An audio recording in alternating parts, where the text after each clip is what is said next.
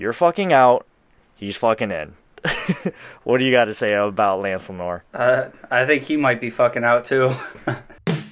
You're now listening to the Wandering Buffalo podcast with your hosts, Andrew Chang and Justin Goddard.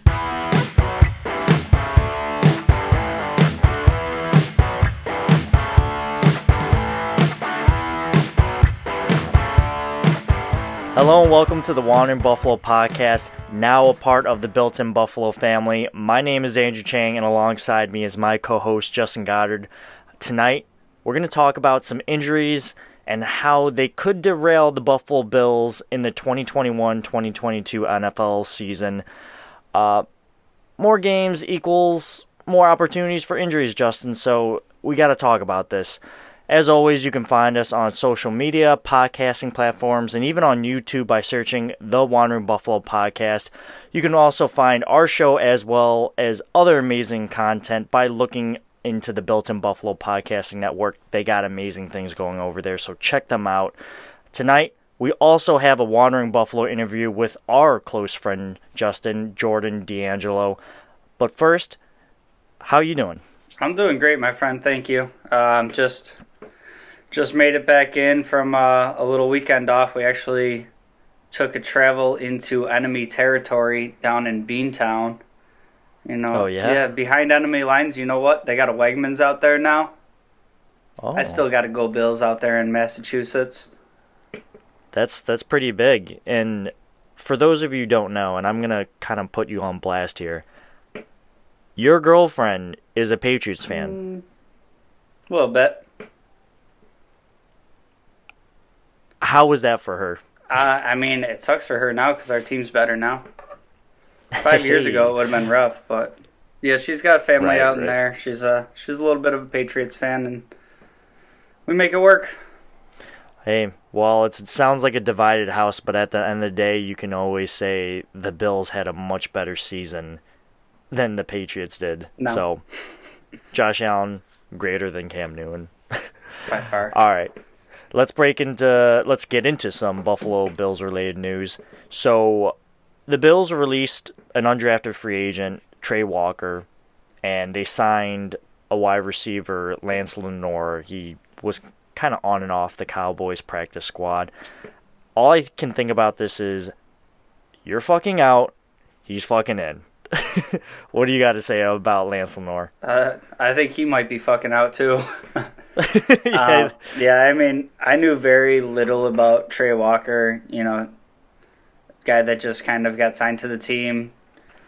I know just as little about Lance Lenoir, so, you know, doing my due diligence, I tried to do a little research on him, you know, watch a little film. And mind you, I'm looking up highlight reels. You know, I only want to see the good stuff he does. And, excuse me, the first highlight reel I put on, the first clip I see is him fumbling a punt, losing possession, turning it over like inside their own 10-yard line. And I'm like, okay, that's an interesting way to start out a highlight reel. I keep watching. The second one, he calls for a fair catch. He bobbles the return. He maintained possession, but it's kind of like, you know, this seems check the pulse. Yeah, it seems like the type of guy that we're bringing in for competition for return duties, and I'm trying to see the positives on a little known commodity, and that's the first couple things I see. I'm all the way out on Lance Lenoir. Maybe I'll be wrong. I don't think so. Yeah, I mean, he's entering a pretty crowded wide receiver room, and if you were an undrafted free agent, and you know, you probably don't want to come to Buffalo because it is such a stacked team, and then you definitely don't want to be here if you're a wide receiver because the odds of you getting on the field or the practice squad is slim to none. Just hoping to put up some preseason film, unless, of course, injuries happen, and that's what we're going to talk about tonight. But let's get into some other news. The season tickets have been sold out, Justin, which means fan noise. Fan noise, fan noise, fan noise. Home field advantage. Best believe I'm going to go to as many home games as possible. I don't know about you, but we got to go. So you know how old I am. You like to talk about that a little bit. Mm-hmm. I'll probably go to one or two. Maybe bring the podcast down there, meet some of the fans, do a little episode like that. That'd be cool. Me personally, I love that there's fans back in the stands. I will be staying myself on the couch. Those 1 o'clock kickoffs, I love it. I'll go to a game or two. I like getting in the atmosphere. I like being around for a couple of them. But especially being out in Rochester now, you got to get up at like 6 a.m. to do it proper. You're talking getting there for a nice 8 a.m. tailgate. You got an hour and a half on each end of that day, so it turns into a long day. I like my Sunday at 1 routines, but we'll definitely, you, me, Jake, we'll get out there for a couple of them. Absolutely. It's also been reported from Sports Business Journal that non-vaccinated players will continue to be subject to daily testing and quarantines after exposure. I understand this is a hot topic, but it does mean that this COVID hurdle is still a thing, even though the vaccines are out. So we have to talk about them because it will interrupt the Bills' operations and how things can run smoothly. We can have those setbacks, so it's something that we need to discuss, Justin. Yeah, I mean, there's really not much of a surprise to me here. I mean, as long as COVID's going on, I went as far as to say, I wanted football last year, but it was kind of irresponsible to just forge ahead with it. And overall, I feel like the league did a pretty good job of staying healthy and containing outbreaks and whatnot, except for, a couple instances. Until COVID's gone as a thing, I could see this pushing past this season. You don't really know how long it's going to stick around for the safety of players and all that goes into it. And I'm not surprised, and I'm not really upset if they have to do a test 2, 3, 4 times a week. But I do like that it's not being a mandated vaccine. Like, you can't play this year if you don't have it or anything like that. Because at the end of the day, these players are still people. They still have their own personal choices. Whether you agree, disagree, don't really care. It is still their choice. Or religion, Exactly. Yeah, I don't... To each his own. To each his own, right. Right. Well, Dan Graziano from ESPN said that the NFLPA and the NFL have agreed to a salary cap ceiling of $208.2 million for the 2020 season. That's a 14% increase, Justin. I think this means we definitely are going to get 2 extensions on the way. Josh Allen, Tremaine Edmonds. I foresee that happening. So what I see here, and maybe I read it wrong, I thought I saw the floor was at 208. Oh, maybe I got it wrong. I believe the floor is at 208, so it could still potentially go up. But once the floor is set, it won't go down, barring another global pandemic. God, please no. But overall, I think this is great news for a team like the Bills. We're pressed right up against the cap. And having that number that that you're working with, Jake chirped in here, it is the ceiling, so we'll operate as that for now. But having that number in your back pocket now, that number when you're looking at how you structure a deal like Josh Allen's. That number going into next year. If you want to, maybe do a couple of restructures, kick some money down the road to free some stuff up this year. I mean, I wouldn't be surprised if we see something like, a Stephon Diggs restructure and pay raise, which he's obviously, earned.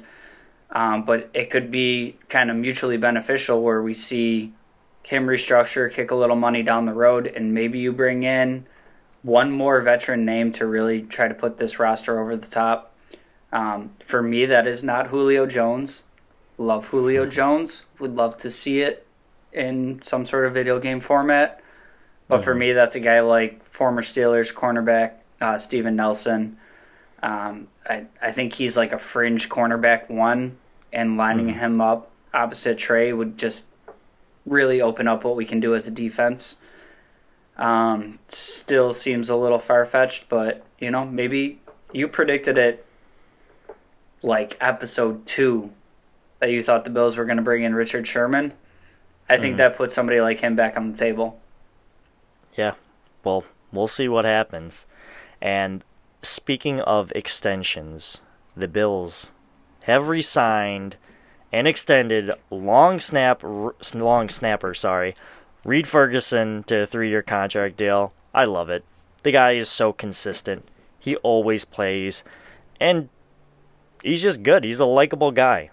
And I think that's a great way to end the news segment, Justin. Yeah, that goes into things that we called when we did our positional breakdown and we went through special teams. I predicted or just asked the Bills, give that man the highest paid contract for a long snapper in the league, and he just got it. Let's go. Yeah, love definitely. Reed. Let's go. Locking up cornerstone pieces of our franchise. All right, well, that's going to wrap it up for this week's Bills-related news update. Let's dive right into our Wandering Buffalo interview with our guest, Jordan D'Angelo.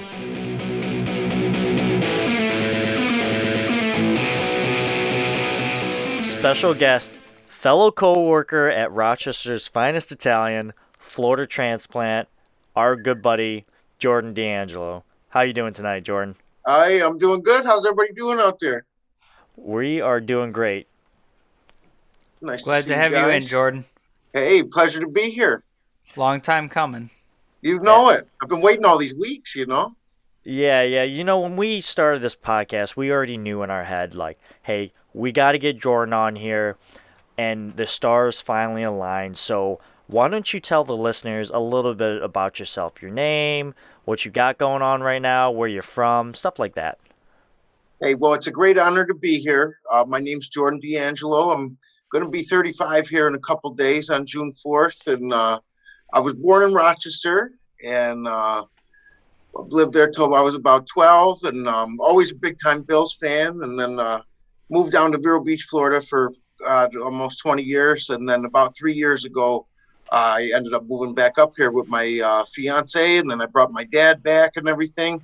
I always told him we'd always make it back up here. And it only took 20 years to do it, but here we are. Hey, nice.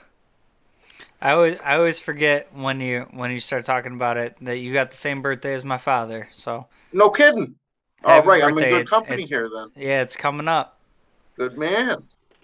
So tell us a little bit who influenced you the most as in your formative years becoming a Bills fan. Well, I would have to say my father. And as the folklore goes, I don't know if there's any truth to it, but my dad was a big-time New York Giants fan, and he even, had New York Giants bed sheets and curtains for me in my room and all that. And as the story goes, I was about 3 years old. Football Sunday, my dad comes in my room. He says, "Hey, George, you ready for the Giants game?" I pointed at his shirt. I says, "What's that?" He looked down. I bopped him in the nose. I says, "I'm a Bills fan." And ever since that day, I've been true blue. Wow. I have never heard of that story before, but... I wasn't ready for that. And as a side note, I have converted him into a Bills fan for the past 10 years. He's now a diehard Bills Mafia. So let's go. Yeah. you beat it into him. It was the clear and obvious choice. Right. So when did you migrate to Florida again? It was 98, 99, somewhere around there. I was about 12, 13 years old. And okay. Yeah, it wasn't the transition I wanted, but the dark days. Right. So what does that mean? Like you were in middle school, right? Yeah. I was just going into 8th grade at that time. Okay. So from personal experience, you migrated after middle school. Can you fill the people in where you've lived? So you said Vero Beach, Florida. Yeah, Vero Beach. I moved to Vero Beach. I went to high school in Sebastian, which is probably like half an hour north of there. And, okay. And then I lived in Vero for the rest of the time. And it's centrally located. It's on the East Coast. And it's nice. It's a hidden gem still and all that. But my heart was always back up here. A little hot down there. Yeah, too hot for my blood. Too hot. So can you tell us what Florida Bills life was like for you? Like, I were gotta people tell you, dicks to you? they were. Yes, they were. Especially first getting down there. But I gotta tell you, I thought I would be the only Bills fan down there. And guys, Bills Mafia runs deep down there. Let me tell you something.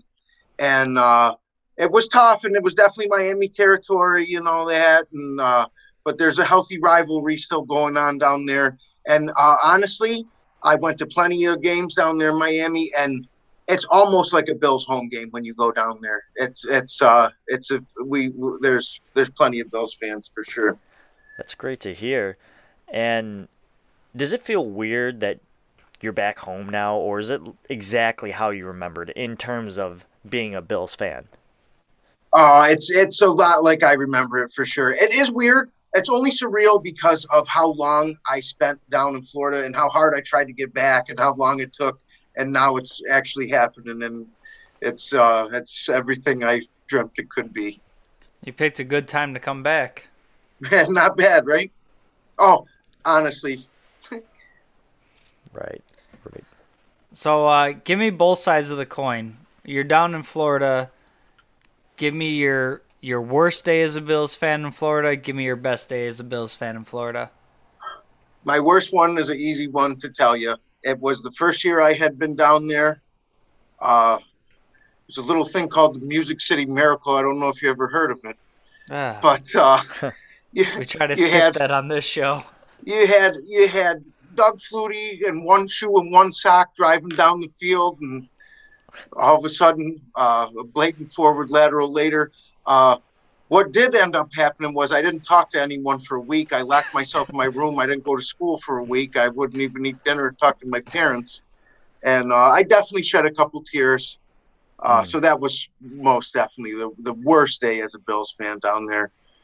Best day? It's a good question. I went. I'm not even gonna lie. Being down there for 20 years, I went to 15 Bills games, all losses. So that was tough. But so stop going to games. I might be the bad luck fan. Who knows? But we were going through some tough times then. So, but we're coming out of that now. So, last season was a blast, right? Oh. If you had to describe the season in one positive word, what word would that be? Win. All they did was win all year long. Win. I couldn't believe my eyes. It was awesome. It was so exciting. I'm so thankful for that season. It's exactly what we needed at exactly a dark time in our lives, and it made everything all better. And you know what the most consistent thing about all those wins were, Jordan? What's that? You weren't at any of those games. So I was at a couple. I was at the home opener against the Bengals, and that was broken. No, that was 2 years ago. Oh, that was 2 years ago. Yeah, you're right. You got me there. Yeah. When you're right, you're right. No one was at any of those games. You got a good point. Right. I'm still dating. I still date everything in 2020, and I wonder what's wrong. You're good. Okay, so now, other side of the coin. If you had to describe the season in one negative word, what would you say? Oh, boy. Hail Murray. That was a fluke. Words, but I'll count it. Yeah, thank you. Because, we deserve that game, but it's okay. These flukes happen, and we're going to learn from it, and we're not going to – it's not going to happen again, put it that way. Did you cry and lock yourself in the room and shed a tear or two? It's possible. You never know. Not so much.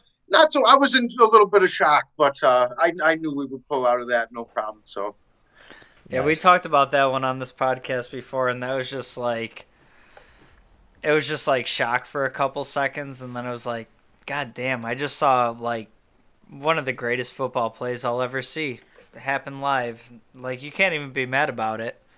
I can't be mad. I was mad about it. I was salty, that's for sure. But I'm not wishing the Cardinals any luck. Let's just put it that way. All right, man. So what are we? 15 Sundays out right now. Oh yeah, and counting. Yeah. So we're one day closer to a Bills regular season. So give us a little bit of a sneak preview. You got any big plans for this season? You going to any games? You got What do anything you lined think? up? Home opener against the Steelers? That sounds pretty decent. What's in the bag, bud? What's in the bag, buddy? So I guess the upper level's starting at 160. So I'll see you in the 300s. You know what I'm See saying? you in the 300s, bud. 300 strong. Yeah, no Be problem. watching most of this game on the Jumbotron. Oh, there you go. Yeah, no problem. You got any other games lined up for the season? That's a good question. Not at the moment, but I'm sure there will be. I don't have them lined up, but I'll be there. That's for sure. I'll see you in the Hammer Lot. We'll crush some TBD. Kolschies. Yeah, that's right. Cheers. Cheers, right. So, I know Kristen is a Bills fan now, and for those of you who are listening, Kristen is Jordan's fiance. And she's from Florida, so I'm just going to go out on a limb here and say she wasn't a Bills fan, but much like your father, you have converted her to being a Bills fan. Tell us That's right. The obstacles that challenge presented and how you eventually pulled it off. Well, okay. It just so happens that her father is a big-time New York Giants fan as well. We're still working on him. We haven't given up hope yet. But Kristen wasn't even a big-time football fan, didn't really know the rules too much or anything like that. She would be nice enough to watch it with me, and I would show her a little bit here and there. And the interest just grew. After the first season that she sat with me and watched it through, the interest grew so much to the point where she was playing Madden with me, learning playbooks and all this stuff. And now, she's fully ingrained Bills Mafia now. So there's no turning back now. Oof, definitely. Let's go. Justin? So Jordan, you're at a bar. You're ordering a plate of chicken wings. How are you getting them sauced? What kind of wings do you want? Blue cheese ranch? Give us the whole rundown. Okay. You want a little order chicken here? wings. Where are you getting them? All that. Okay, where am I getting them? That's a good question. You can be in Buffalo or Rochester. When I'm in Buffalo, I really like Bella Pizza out there in Buffalo. They're a big time for me. I like them a lot. I'm not trying to impress anybody, so I'm like a medium Buffalo guy. Not too hot, not too mild. If I'm not gonna lie. If I'm gonna dunk, it's obviously blue cheese. I'm not too much of a dunker. I like a nice sauce, a little bit here and there. Definitely on the celery, blue cheese for sure. And to settle the debate, I like drums. I like them all. I like flats, but I'm a drum guy for sure. Flats. I'm a flats guy. Yeah, what can you do? You scream drum boy to me, Jordan. I'm a drum guy. I go against the grain. I got one more for you, Jordan. Yeah, let's go. No holds barred, whatever you want to say. What is your favorite Bills story of all time? You can be involved in it. It can be something you watched, something you heard of from a generation before you. What's your favorite Bills story? Honestly, I got to be honest with you here.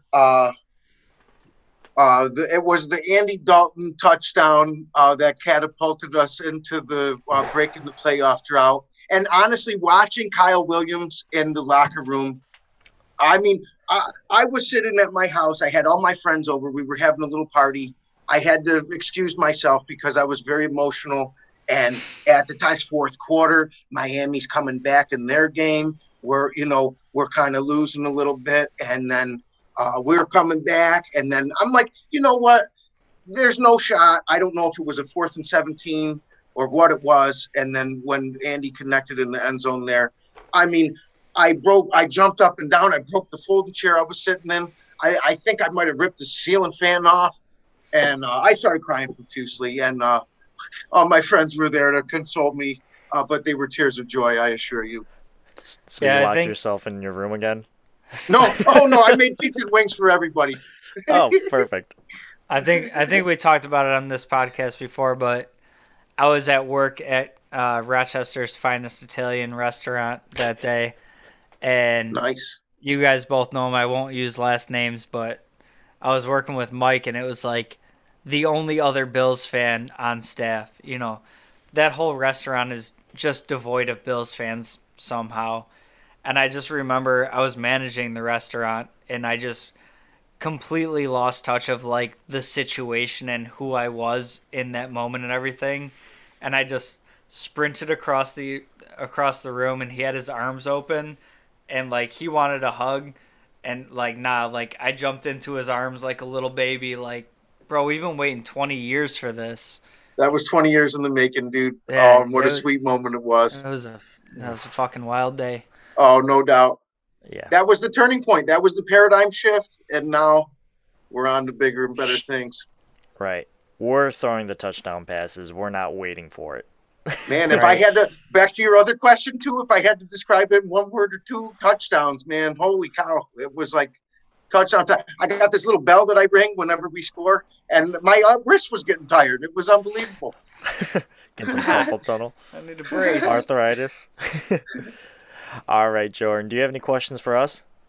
My question to you is, when you guys get big and famous, and when you're meeting all the Buffalo players, if I could come along with you, that would be great. Absolutely. You didn't quite phrase it as a question, but yes. Yeah. Yes. If we ever get to that point in it was our more of an assumption than a career, question. Yeah, if we ever get to that point, Jordan, you're definitely coming You're with already us. there. You just can't go in the locker room because apparently every time you step into the stadium, the Bills lose. So you just to be fair, it was always visiting stadiums. I have been to plenty of wins at the Ralph or whatever they're calling it these days. Highmark. Highmark. Yeah. All right, but to answer your question, yes, yes, we will bring you along if we God ever get bless to that you. point. All right, Jordan. Well, that wraps up our questions. Thanks for coming on, man. I know it's late for you. You just got out of work, and it's 12 o'clock, basically, Eastern time. So thank you again for sticking through with it and being a part of our show. It's a pleasure. Thank you so much, guys, for having me on. And go Bills. It's a pleasure talking to you, Jordan. Go Bills. Go Bills. All right. If you'd like to join our show, you can email us at thewanderingbuffalopodcast@gmail.com. or give us a DM on our social media accounts by searching The Wandering Buffalo Podcast. We're going to take a quick break, and we'll be right back.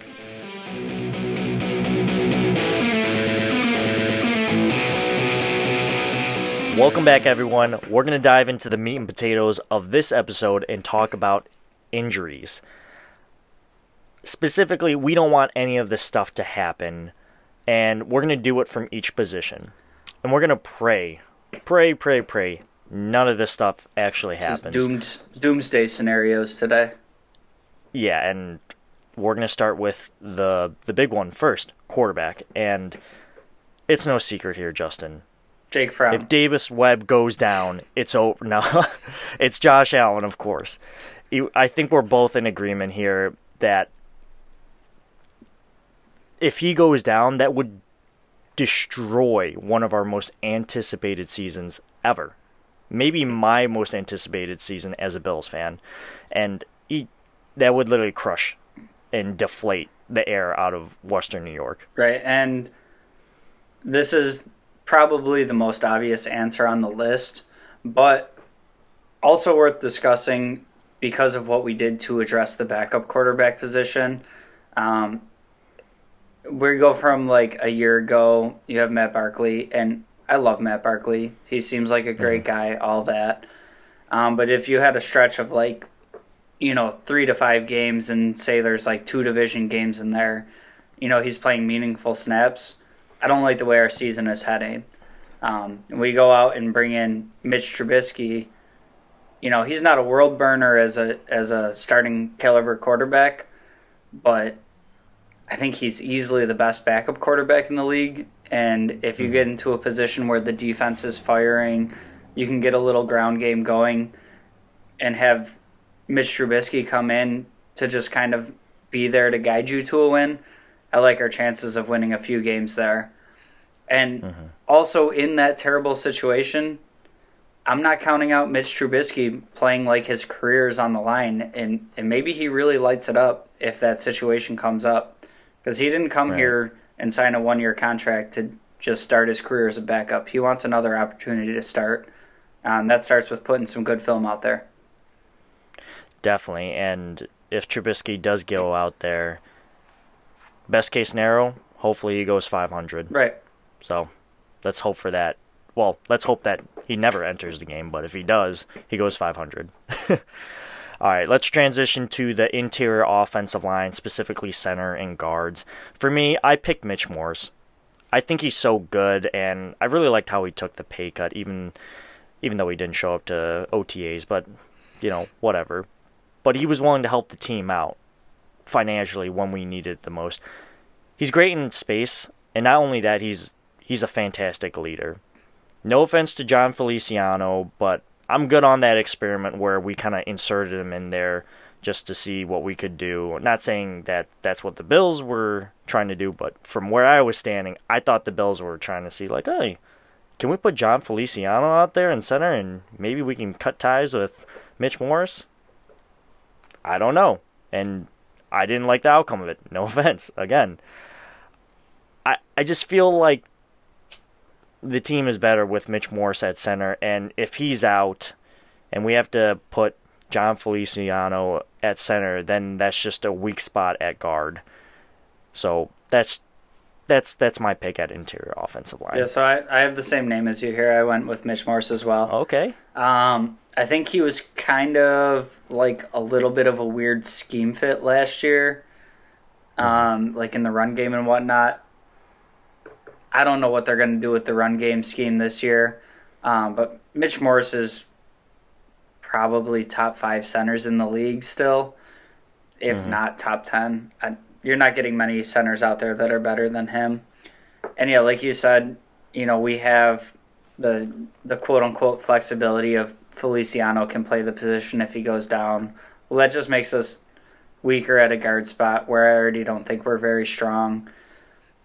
For me, what Mitch Morse brings as like the coach of the offensive line, working out the blocking schemes with Josh Allen, I just think that's something that kind of goes underrated or like under the radar as you're just casually watching a game. But I think there's a lot of value that he brings to the team that kind of goes unnoticed. Definitely. Let's look to that, outside of the offensive line, specifically tackles. Justin, why don't you lead this one off? Who did you pick? Okay, so this one was kind of a toss-up for me. Ideally, I don't want to see either of them go down. And this is similar to the quarterback position for me, where like initially I was looking at the draft and I was like, back-to-back tackles? But I feel a little bit better about the depth we have there now. For me, I had to go with the Snowman here. He's just been consistently good. I think part of having Darrell Williams at your right tackle is the acknowledgement of the inherent risk that he might get hurt. He might go down. He's battled some injuries in his career. This past offseason is really the first opportunity he had to cash in on playing right tackle. So I think that's kind of built into him that it's kind of like an if-when situation. Right. So Dawkins being on the other side, consistently there, consistently playing well, I think overall that would be a bigger loss, but for me it's kind of a toss-up. They send pressures from every which way. You need both of those players to be playing well. Right. So, Justin, we agree again. We're like 3 for 3, if I'm not mistaken. I picked Dion Dawkins as well. He's a great leader, and to your point, he's so consistent. And Dion Dawkins he's got such an infectious personality that I never really paid attention to offensive lineman play until we got Dion, because he's super likable. So I was like, all right, let me look at this man and see what he's doing out there. And he's consistently blocking Josh Allen's blind side, which is a big deal. And that's why the left tackle gets the big money positions, So, again, Justin, definitely agree. Dion Dawkins, we never want to see that man go down. Let's talk about the wide receivers. Why don't you lead this one off again? Okay, so Don't worry, I'm going to start throwing you some curveballs. Okay. So, stay with me here. I feel like Diggs is the obvious choice here. And for all the various obvious reasons, he catches everything. He always seems to be open. But I'm kind of going off script here into the other guys and who he frees up for everything else. So, yes, all the benefits of Diggs. But my guy Beasley is so integral to this offense.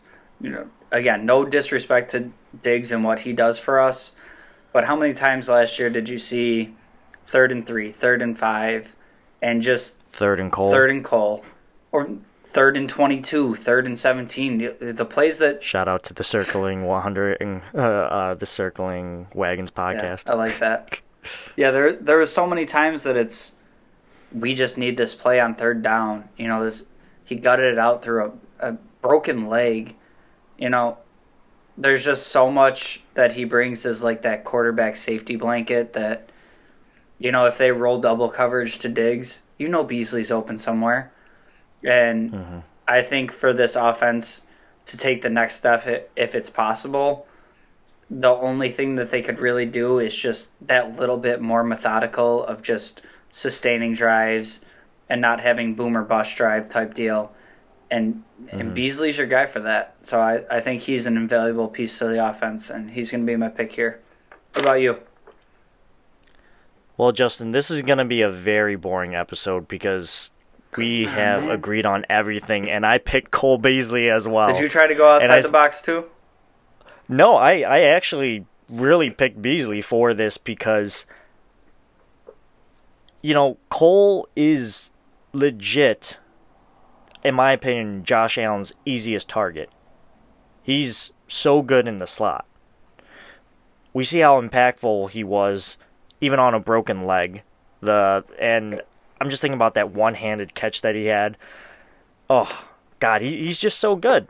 There's so many of them. Literally, I know. Remember, 3rd and 22, and he just got, table-topped, and I was like, oh, Beasley's about to be done for the rest of the year, and pops up.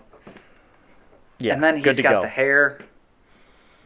Yeah, he literally basically got flipped upside down in the Raiders game. He converted that 3rd and 20 whatever yard against the Dolphins in week 2. He's good. He's Josh Allen's easiest target in my opinion. And that's why I picked Cole Beasley. But if Beasley goes down right in the slot, who's going to replace him? Isaiah McKenzie? There's a huge drop off right there. And that's no offense to Isaiah McKenzie, but Cole Beasley is one of the best wide receivers coming out of the slot. So that's why I picked him. I thought we were going to switch it up there. Maybe I'll get you on the next one. Yeah, let me lead this one off. Maybe you pick the same thing. But who knows? We're going to find out. For running backs, I picked Matt Breida. And I'm saying this because everyone was upset that the Bills didn't have speed coming out of the backfield. Well, now that we got it, what if we lost that speed, Justin? Then we're back to the same 2 running backs that we had last year, which is fine. I like both Devin Singletary and Zach Moss. However, I like variation, especially when it comes out of the backfield. If Breida goes down, then that's one less card up the Bills' sleeve that they can deploy in their offense. So that's why I picked Matt Breida. Okay, so I had a tough time with this one. I also almost went Matt Breida, and then kind of circled back on my thought process. The pictures of Devin Singletary, he's a monster right now. He's working with Dalvin Cook in the offseason, which I love to see. But as I kind of waffled back and forth, I went with Zach Moss here. I feel like he's one of the guys that was really hurt by a weird rookie season with COVID. Then you factor in he had the turf toe. That's a hard injury to come back from. And you had, the season-ending injury. So we're not really entirely sure what he's going to look like this year. But I think for the reason they brought him in and what this offense kind of needs to supplement the passing game, which is just electrifying, is just those consistent, 3rd and 1, I can give it to my running back and we don't have to call a Josh Allen sweep. Like, 2nd and 2, let's take our chances smashing you in the middle here, and then next time we have 2nd and 2, we can do a play action and put it over the top. It just kind of seems like Zach Moss is that mold of running back of kind of what we need just to be productive enough to supplement the offense. I don't think Singletary's scaring anybody between the tackles. And my fear with Breida is he's going to be like just that high-end insurance policy where he might have the TJ Yeldon role where we don't really see him active all that much. So I had to stick with Zach Moss here. I agree. Well, that brings us to one last position on the offensive line, or the offensive side of the football, and that's tight end. And I got to pick Dawson Knox here just because there's not much really going on behind him besides Jacob Hollister. It's a big year for Dawson Knox to prove himself as an up-and-coming tight end. But he needs to stay healthy for it, and he needs to be more consistent. So I'm picking Dawson Knox because I'm not picking Jacob Hollister, basically. Okay, so I'm going to go ahead and pick Jacob Hollister. I know you didn't. No, I did. Really? Yeah. Okay. So there's a lot of thought process that went into this one, and it was kind of where I ended up was, we were missing a lot of Dawson Knox last year, and a guy like, Tyler Kroft was behind him, and just the consistency of, we're not looking for 150-yard games and 3 touchdowns every week. That'd be freaking awesome. But when Knox was out last year and you had Tyler Kroft step in, it was like these games where he was sound in his blocking assignments and he'd catch 4 balls for 40 yards and 3 of them were a first down. So it's like, if Dawson Knox comes out the first few weeks and he takes that next step and he's this seam-busting matchup nightmare tight end that we all hope he turns into, sure, it's Dawson Knox.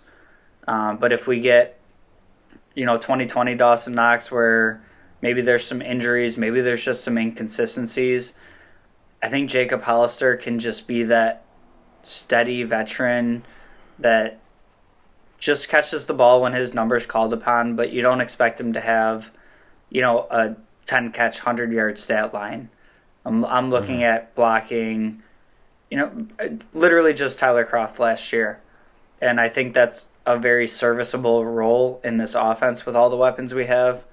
And it doesn't necessarily have to be Dawson Knox taking the league by storm.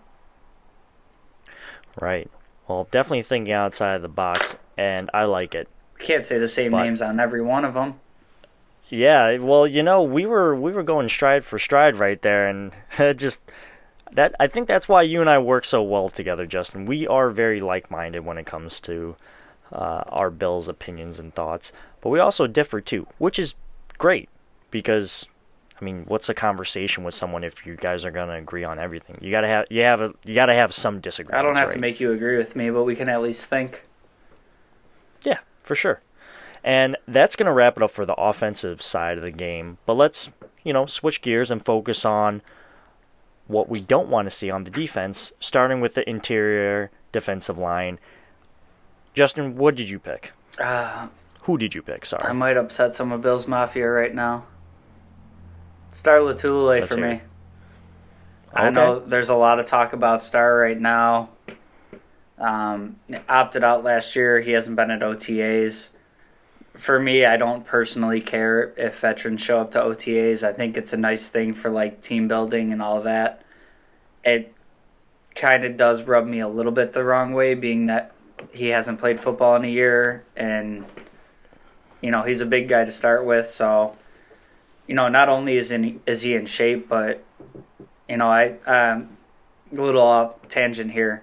I remember hearing an interview with Kyle Williams where he's talking about like the effort that he had to go through to maintain his playing weight of like he'd have alarms set at 3 a.m. to go eat a full meal, and it was like he wasn't eating like Twinkies and ho-hos. It was like 3 a.m. he woke up and ate 16 ounces of chicken and steamed broccoli.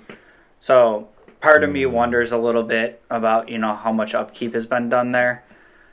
But for me, there was so many built-in excuses to our defense kind of underperforming last year, and it was a lot of like, this guy's playing out of position, this guy can't get free from blocks because we don't have a bona fide one technique that's eating up the blockers.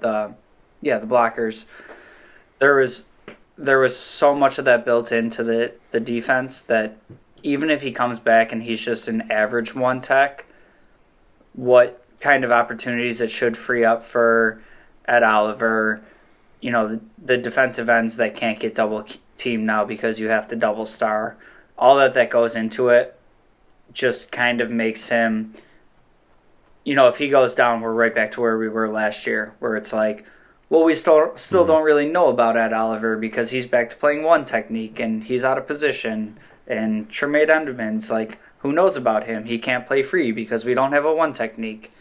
So, right. I'm going star there. Well, just when you thought we were like-minded, no, I'm just kidding. I also picked Star Lotulelei. We'll be hated Seriously. Together. Yeah, that's fine. Well, you kind of went over this, but I'll just kind of go over my thoughts real quick. We saw what the Bills' defensive line looked like without Star when he opted out. Players were playing out of position. We couldn't get organic pressure with the front four, and the running backs that we played cut us down. Plus, we as fans better hope that the man does not retire on us. And he said he was going to play, but if he does retire, that's going to hurt us for the aforementioned reasons. But it's going to hurt us when it comes to the cap. Doesn't even save cap. Yeah, exactly. Like, it'd be one thing like, all right, you want to retire, that's fine. We'll move on. But it's kind of like, if he retires, we're going to be down, and then he's going to kick us while we're down because of the money he's going to take with him. It's like when Doug Marrone left. Oh, my God. But that ended up to be such a beautiful thing. I know, but, when that happened, I was like, wow. And get this knife out of my back. I hate this guy so much right now. I still hate him. Yeah, I definitely still hate him. But we'll talk about him another time. Let's talk about the defensive ends. And for me, I picked Hughes, your daddy, Jerry Hughes. He's the most consistent defensive end, in my opinion. He's the big-time leader on that defensive line.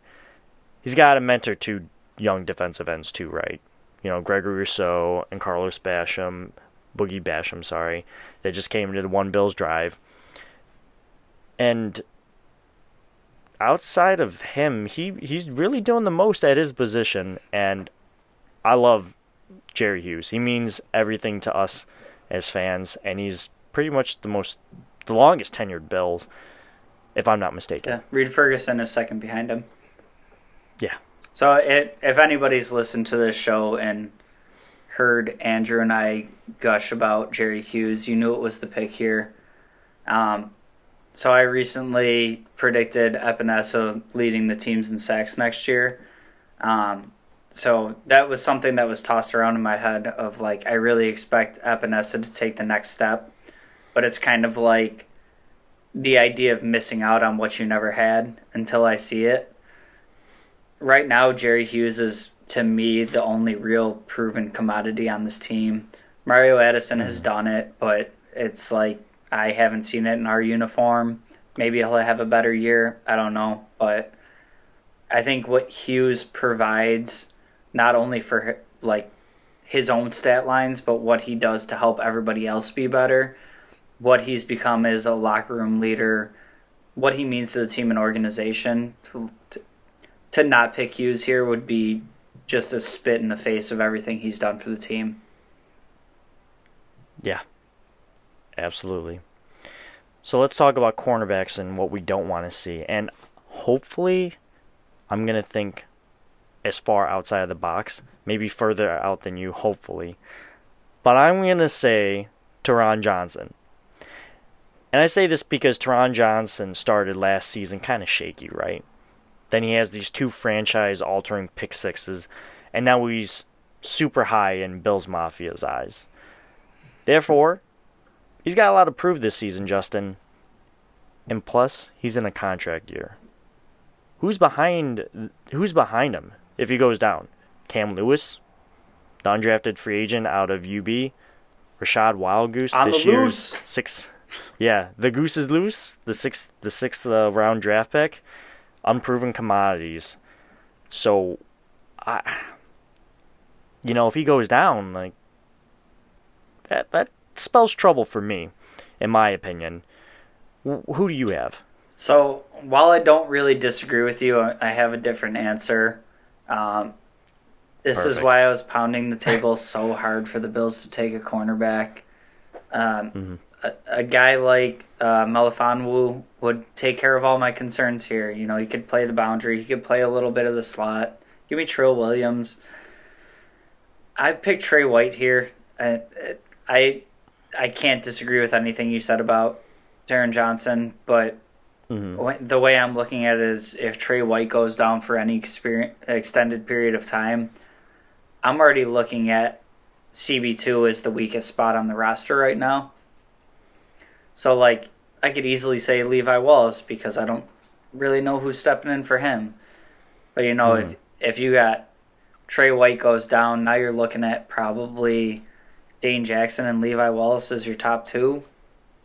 And, Dane Jackson looked good in spots last year, but you're talking Trey White's top 5, top 10 cornerbacks in the league. And kind of what makes the secondary tick is the fact that you can leave Trey White alone and you're not really worried about him. So you can use Hyde and Poyer to kind of make up for what you lack in other areas. And it kind of becomes like 1.5 on 1. It's not really double coverage all the time, but somebody's got your back. If you have a situation where you got to make up for Trey and you still got Levi on the other side, I'm scared. So I got to go Trey there. Makes sense. I definitely don't want to see Tre'Davious White go down. And I thought he was the obvious pick, so I was like, let me try to do something else. And the more I thought about Taron Johnson, the more it made sense. Yeah, and I like the direction you took with it. Just because the Bills don't really play a base defense. Their base defense is basically nickel. So he's always on the field. And the more the league advances, the more you see these dangerous weapons out of the slot. So he becomes exponentially more important to the defense too. So I can't really disagree with you either. Right. Let's move on to safety. And with safeties, it's a coin flip, right? And the way that my coin landed was Micah Hyde. I don't want to see Micah Hyde go down because he's so good at taking away the deep ball, and I just can't see this man, Josh Thomas, back there. I don't want to see that. Micah Hyde keeps everything in front of him, stops the big playability, as I just mentioned. And I think that might just be a little more valuable for me personally. And that's why I don't want to see Micah Hyde go down. So I also did the coin flip here, but my coin landed on the edge. It wouldn't fall down either way. I can't pick Poyer or Hyde over one another. I think they're both just so good, and they're so good together. So I went to Damar Hamlin here. I skipped right over Jaquan Johnson and Josh Thomas. Interesting. I think Damar Hamlin projects to go right into that Dean Marlowe role. And it's easy to forget how many snaps Marlowe took last year. think it was something like 250 snaps, which, that's nothing to sneeze at. He was on the field a good amount. And it kind of goes to the point of, it's still a backup player. It's still a defined role. But if you have Poyer and Hyde healthy and that third person that you're expecting significant time from, call it Hamlin here, goes down, now you're looking at Jaquan Johnson. You're looking at platooning some sort of Siran Neal, Cam Lewis based on the situation. And for opposing offenses, if you see Siran Neal go out there, you know what his limitations are. You know why he's not on the field all the time. Same thing for Cam Lewis, Jaquan Johnson, Josh Thomas. I think Damar Hamlin really has a chance to develop and be a significant role player in this defense. Easily the answer here is Poyer and or Hyde, but I can't put that on either of their names. Right. Moving on to the last position on defense, linebacker, I got to pick Tremaine Edmunds. And I'm saying this because we saw what happened when Matt Milano went down last year, and the Bills had to send A.J. Klein down the pipeline after the quarterback. Who takes over for Tremaine if he goes down? Could you imagine if A.J. Klein took over for Tremaine Edmunds? That would be significantly worse than Klein taking over for Matt Milano, in my opinion. I would literally lose my mind. I can't even fathom that. I don't want to see that. Okay, so I'm going to respectfully disagree with you here, and I had this as my second most obvious one on the list. For me, it has to be Matt Milano. Just for what we saw when we didn't have him last year, yes, Edmunds plays better when they're in there together. The defense plays better, but you don't really have that coverage guy. Tremaine Edmunds shows the flash sometimes, but it's also not like his primary duty.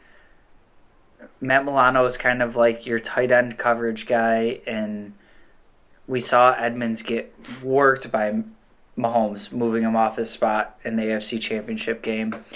With his eyes. Yeah, and I just think Milano plays a more significant role in a defense that's more keyed in on stopping the pass, and it's kind of been our MO the past few years that it's like, if you guys rush for 200 yards on us, whatever, we're going to throw for 500 and we're going to win.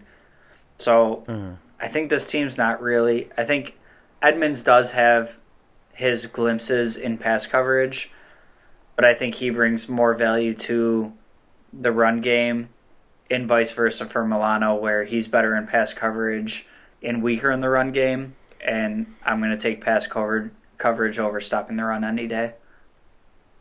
Right. Well, I guess why I picked Tremaine Edmunds is because the Bills, when Matt Milano went down last year, they eventually figured out what to do with A.J. Klein. They were like, all right, buddy, you can't be out in coverage, but you know what you can do? Run. You can run in a straight line. Get that guy holding the football, dude. You got it.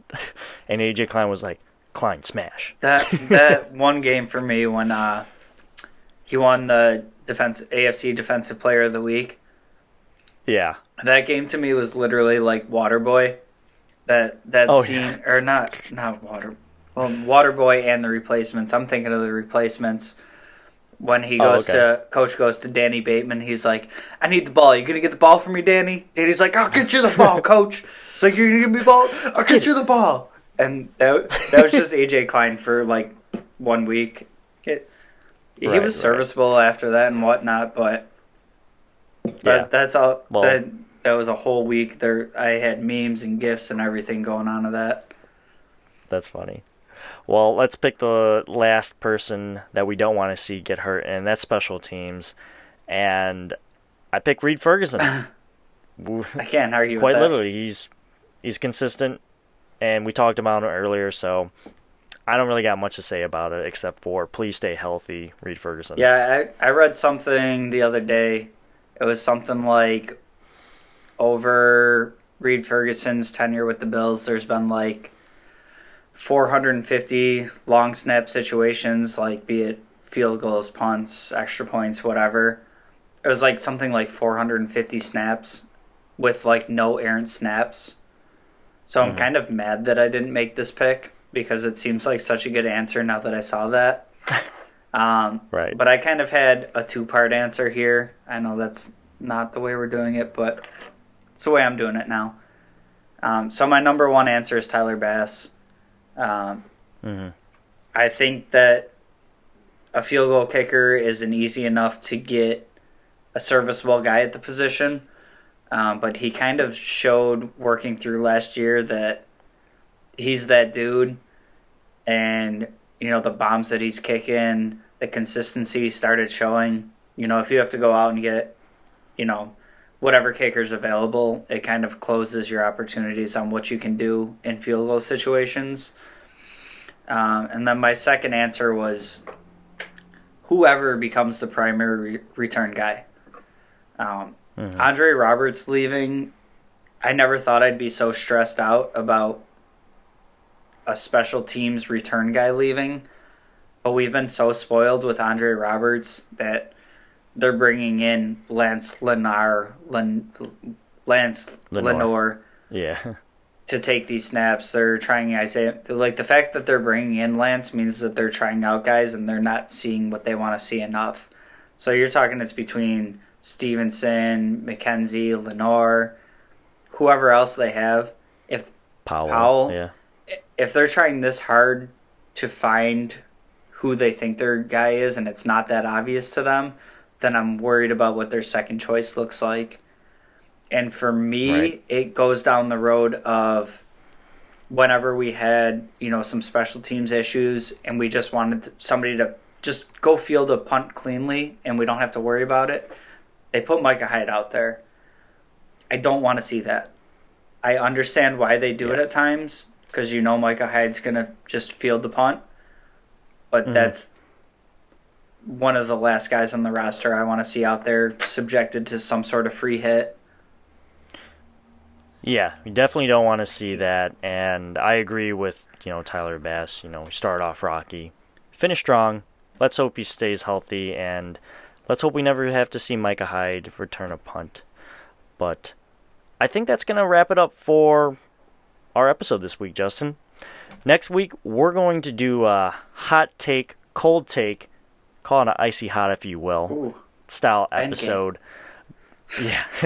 Go ahead, like, comment, subscribe, and review our podcast, as well as other amazing shows that you can find on the Built-In Buffalo Network. We were recently a guest on the Buffalo on the Brain podcast, and we had a blast, so definitely go check that one out. Shout out to Jordan D'Angelo again for being a part of our show this week. Really appreciated him, and it was a fun conversation. We're always looking for guests on the show, as I mentioned before, so you can reach out to us on our social media platforms if you're interested by, again, searching the Wandering Buffalo Podcast. Justin, where can the people find you? So if anybody needs me in like the next 10 to 20 minutes, I'm going to be outside doing some sort of ritual dance to shake off all this voodoo of even thinking about injuries. In the meantime, if you want to find me on social media, you can find me at jgods22. And as always, you can find me by searching Two Changs. I'm going to go punch some wood now. Punch all the wood. Not knock. I'm just going to, all the wood in my apartment. All right. Well, I think the last thing we got to do is say go Bills. Lumber prices are high. Yeah, lumber prices are real high. I'm going to punch sawdust. See you next week.